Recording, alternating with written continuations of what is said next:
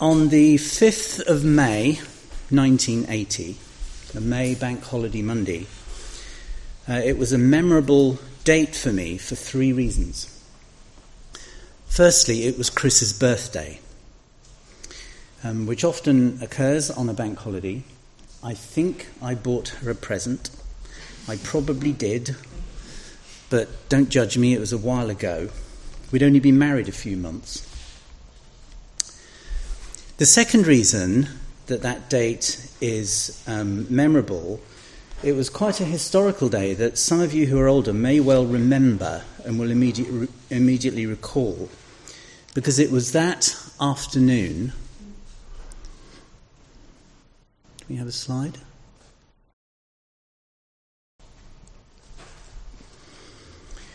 That the SAS stormed the Iranian embassy in Prince's Gate in central London and successfully ended a 6-day siege by 6 Iranian gunmen who had taken 26 hostages. The third reason it's a memorable date for me, and relevant to our subject this morning, is that Chris and I, along with a few college friends, were in a theatre in central London, not too far from the Iranian embassy when that siege took place, at a lecture led by C. Everett Koop, who was the US Surgeon General at the time, and the late, great Francis Schaeffer, a Christian pastor, apologist, theologian, and philosopher who I'm sure many of you are familiar with. Koop and Schaeffer had just published a book entitled Whatever Happened to the Human Race, a book that helped me formulate my own views on abortion and euthanasia in particular. Remember, I was a young medical student at the time. Difficult to imagine, I know, but I was. And that book was extremely helpful. More importantly, though, that book followed on from Schaeffer's book, How Should We Then Live?, which was published just a couple of years before, in 1976, in which Schaeffer traced the decline of a Christian consensus in Western culture since Roman days.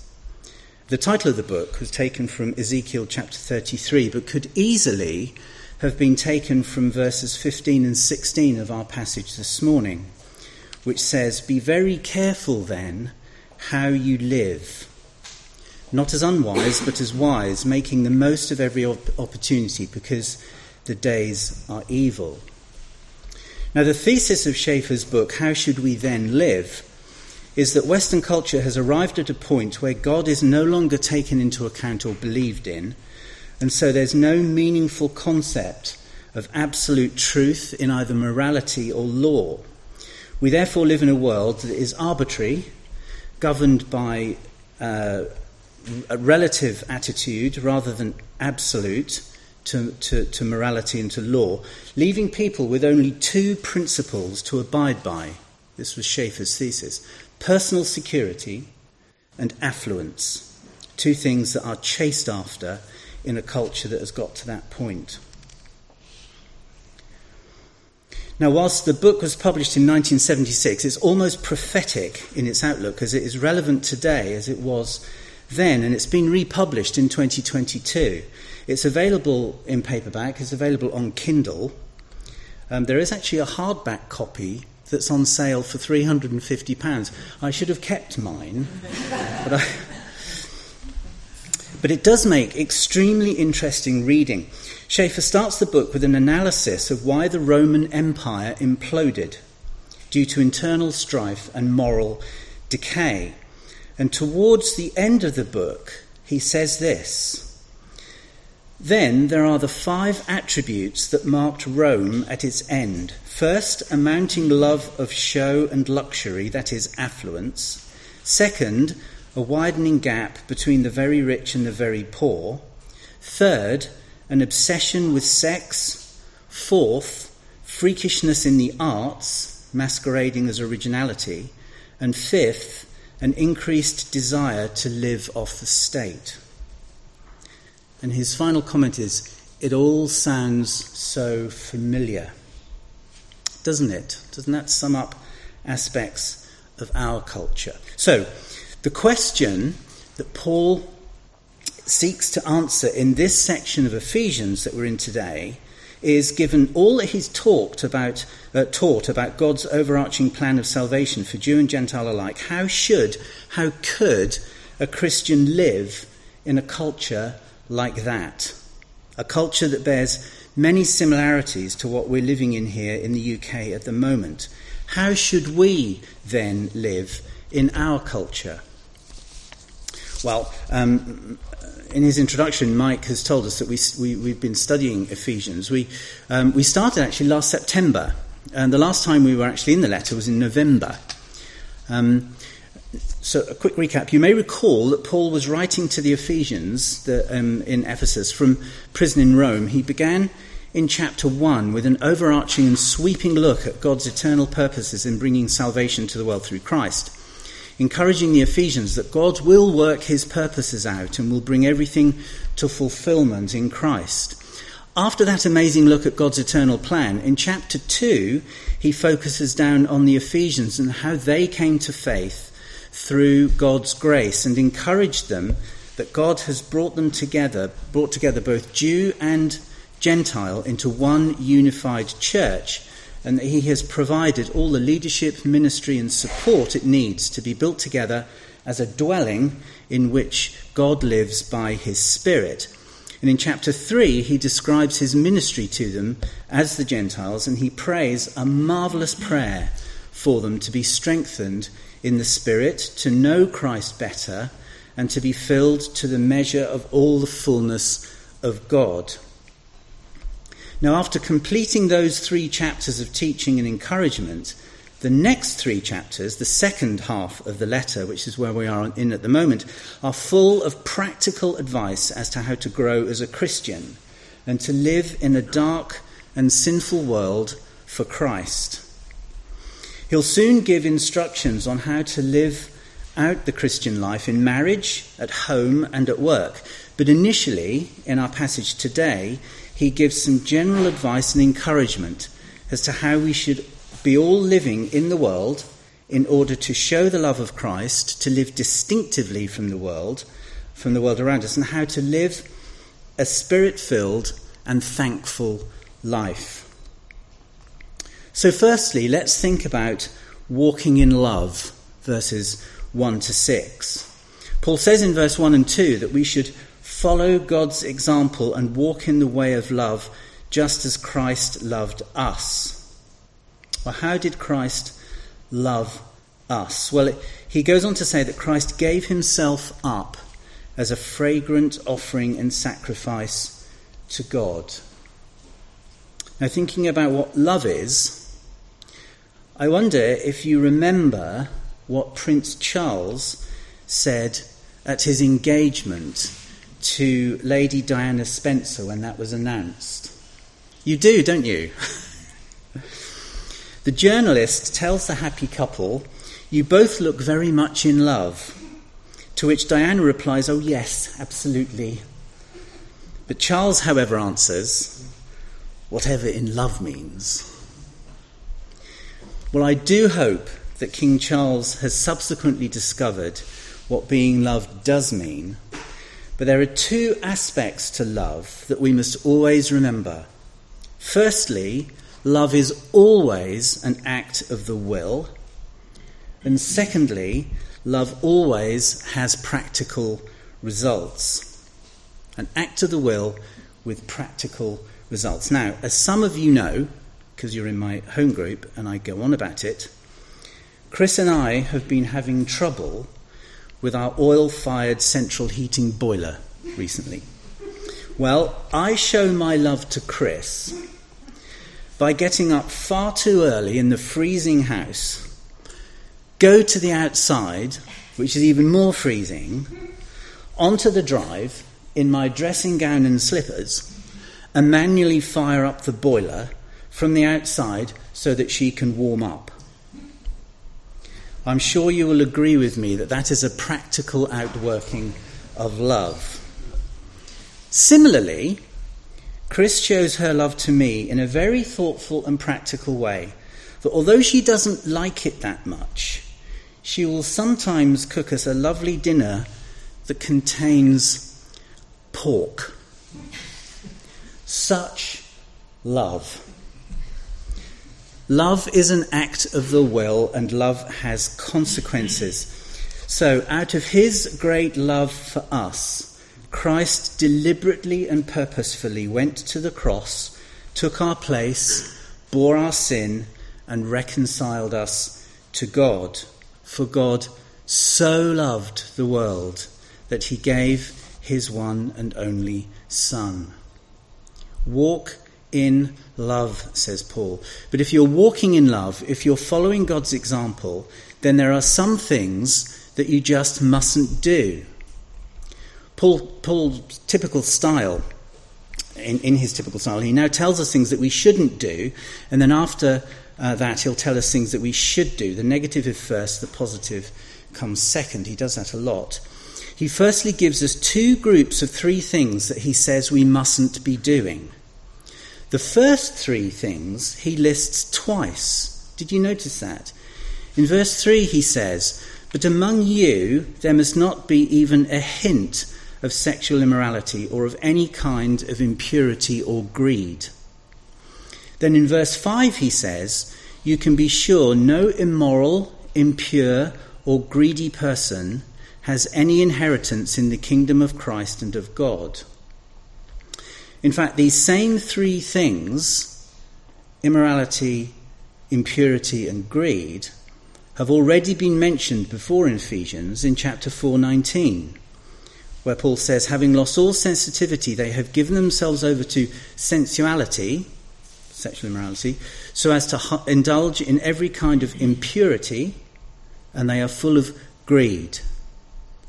He also reflects this in the letter to Colossians, which has a lot of overlap with Ephesians. So we're dealing with something quite important, aren't we?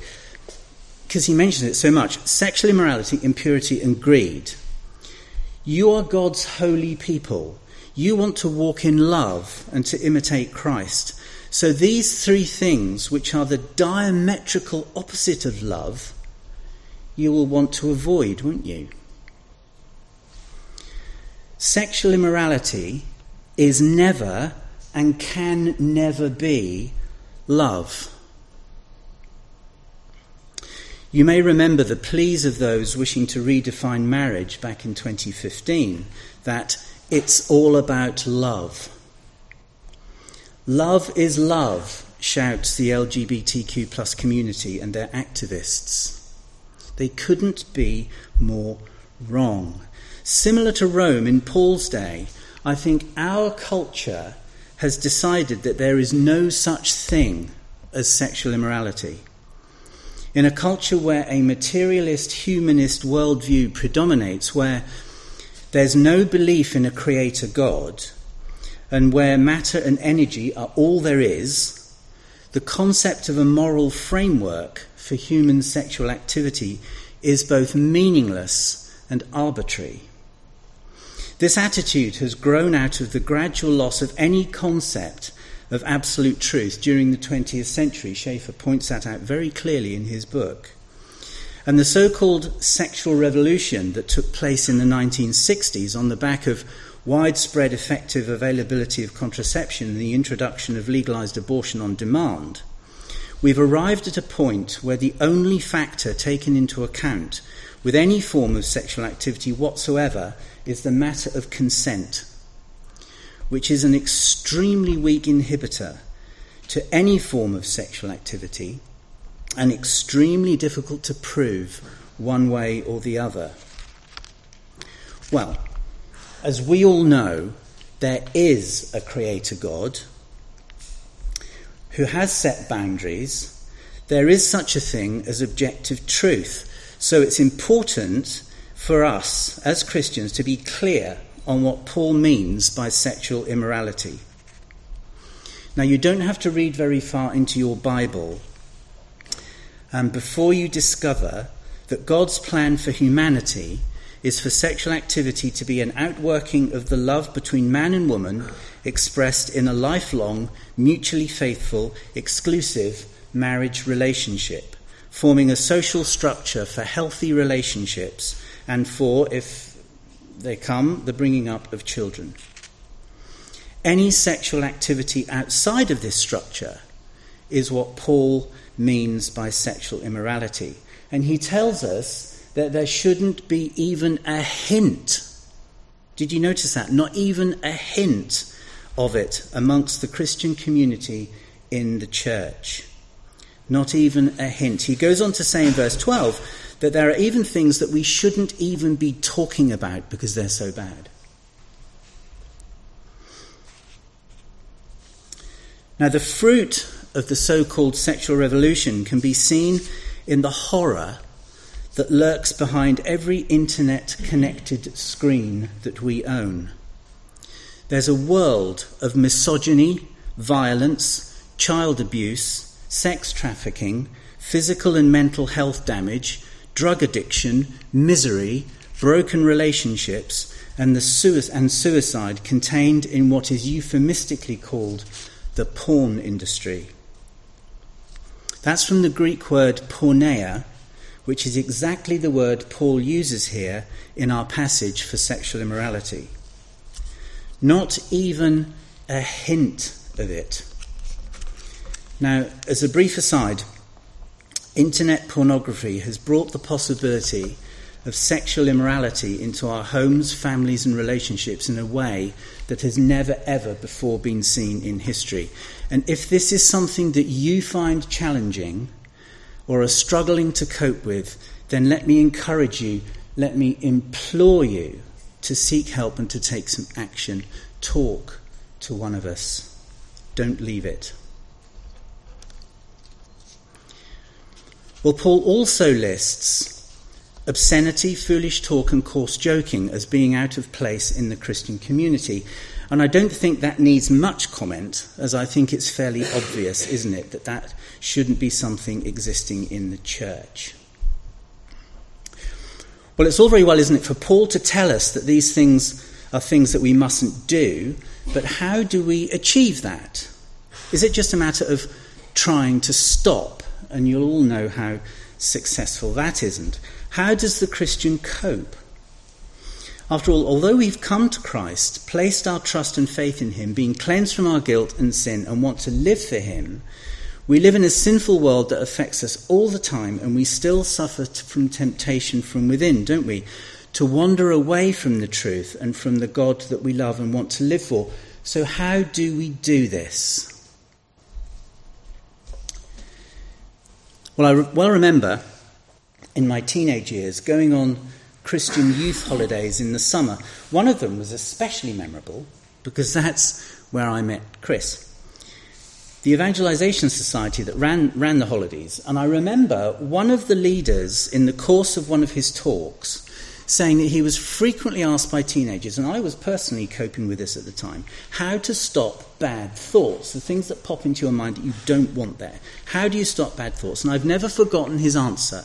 His answer was, think good thoughts. The antidote for the bad is to do the good. And Paul tells us now in verses 7 to 14, live in the light. Live in the light. Verse 8, you were once darkness, but now you are light in the Lord as children of light. Well, how do you do that? Well, Paul immediately explains by giving us a mixed metaphor. He does that quite a lot if you read Paul's letters. He likes mixed metaphors. He said, for the fruit of the light,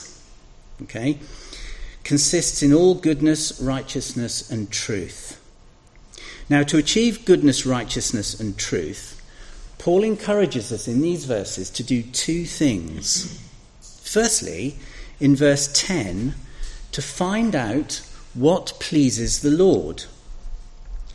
And secondly, in verse 17, to understand what the Lord's will is.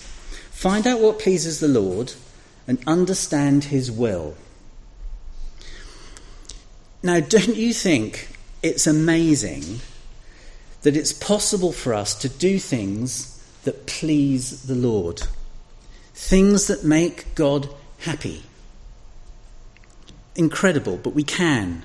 So what does make God happy? What pleases the Lord? Well, Paul gives us clues in some of his other writings. In 1 Timothy 2, for instance, that a peaceful and quiet lives lived in all godliness and holiness is pleasing to God.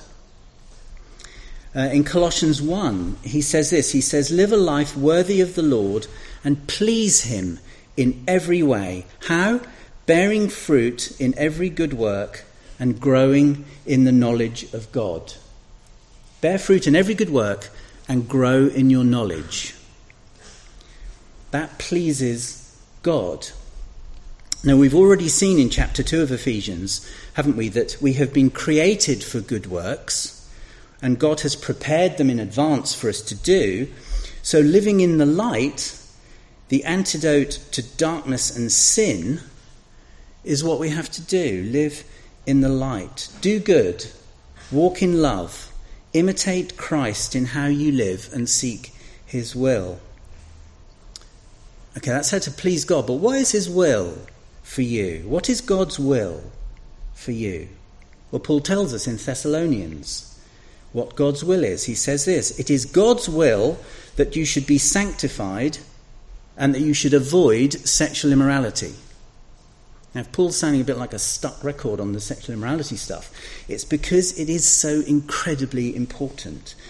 It's the opposite of being sanctified. But it is God's will that you should be sanctified. Become more holy. Become more like Jesus. That's his will. Secondly, Paul says this in 1 Thessalonians, give thanks in all circumstances, for this is God's will for you in Christ Jesus. That's God's will for you. Be a thankful, sanctified person. So that's how we please God and understand his will. We will be living in the light. Now, before we move on, just a quick aside about verse 14. This is what it is said. This is why it is said, wake up, sleeper, rise from the dead, and Christ will shine on you. Now here Paul puts together a couple of phrases from Isaiah. They're not direct quotes. And this is quite possibly an early Christian hymn. And he's quoting something that his readers would have understood and been familiar with. But the content is obvious, isn't it? The word sleeper and the word dead refer to those who aren't yet believers. So this is an evangelistic urge in verse 14 for people to put their trust in Christ. Because without faith, it is impossible to please God, says Hebrews. So to live the way that Paul wants us to, we have to walk in the light. So I think Paul has made it obvious, hasn't he, that we have to be extremely careful how we live, because the days are evil, verse 15 and 16, and he has explained there both the difficulties and the solutions around living a life that is honouring to God, imitating Christ and living in the light. So having encouraged us to walk in love, to live in the light, he now encourages us to sing in the Spirit. Verses 15 to 20, sing in the Spirit. Now, and we've been singing, it's been great this morning, hasn't it? You'll find, if you're finding all this is a bit much in how to live your Christian life, let me give you some encouragement. It may all sound quite daunting, what Paul is asking us to do in this passage. We have to imitate God, love like Christ, live in the light, do good works, find out what pleases God and fulfill his will and become more holy. We need to show God's love to the world around us, a world that feels very dark and difficult at times. It's tough, isn't it, living this life in this world? But there are two important things to remember. Firstly, if you've come to Christ in repentance and faith and found new life in him, you have been freed from the power of sin, and you now have the power and ability to not sin. You can do it. And more importantly, you've been empowered to do good that is pleasing to God. So you've been freed from sin's power. Secondly, you have the Holy Spirit to help you. And that's Paul's point here in these last few verses. You're not alone in this enterprise of living a life pleasing to God, because as Paul has pointed out in chapter 1, when you came to faith, you received the Holy Spirit, a deposit guaranteeing your inheritance. And now Paul encourages us to be filled with the Holy Spirit. And he uses a negative analogy regarding getting drunk. Getting drunk involves taking something in more and more, progressively affecting you until you lose control of your faculties and end up in all sorts of trouble. Being filled with the Spirit is the complete opposite of this. To be progressively filled with the Holy Spirit will result in empowerment, encouragement, and strength to live the sort of God-honouring life that Paul has been encouraging us to do in these preceding few verses. Now, the word that Paul uses here for being filled with the Spirit implies a continuous action, a continuous filling. It's not some sort of one-off experience. It's ongoing being filled, an ongoing day-to-day activity. So, how do you achieve it? Well, soak yourself in the Scriptures, yes. Pray and talk to God and foster your relationship with him, yes, do that. But Paul highlights something community-based here, something that we do together, something that will build us up as a community, and something that we've been doing already this morning. He encourages us to speak and sing together and make music. And he highlights three things, doesn't he? Psalms, hymns, and songs from the Spirit. Psalms. Here's one. The decrees of the Lord are firm, and all of them are righteous. They are more precious than gold, than much pure gold. They are sweeter than honey from the honeycomb. You all know where that's from, don't you? Psalm 19, my favourite psalm. Hymns.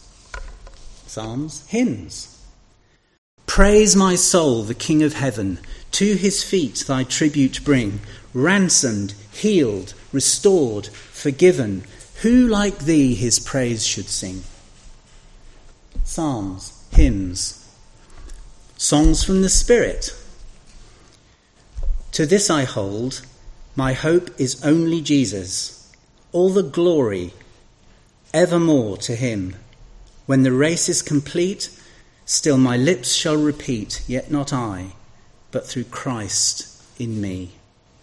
Psalms, hymns, songs for the Spirit. Now, I've cheated a bit there, because it's quite probable that when Paul used those three words, he wasn't thinking of three really distinct things.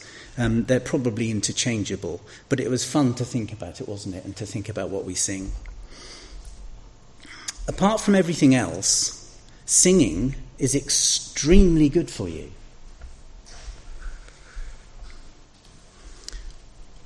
I couldn't find this, but I received on my Facebook feed, I don't use Facebook very much, while I was in Ethiopia, I received something on my Facebook feed where an atheist had said in a post, so you Christians think God started the Big Bang 13 billion years ago, caused all heavy elements to be dispersed across the universe so that the galaxies could form and this planet could form and life could evolve on this tiny little speck of absolutely nothing in the edge of a practically unrecognizable galaxy, and we evolved and became what we are. And he did all of this so that he could have a relationship with you.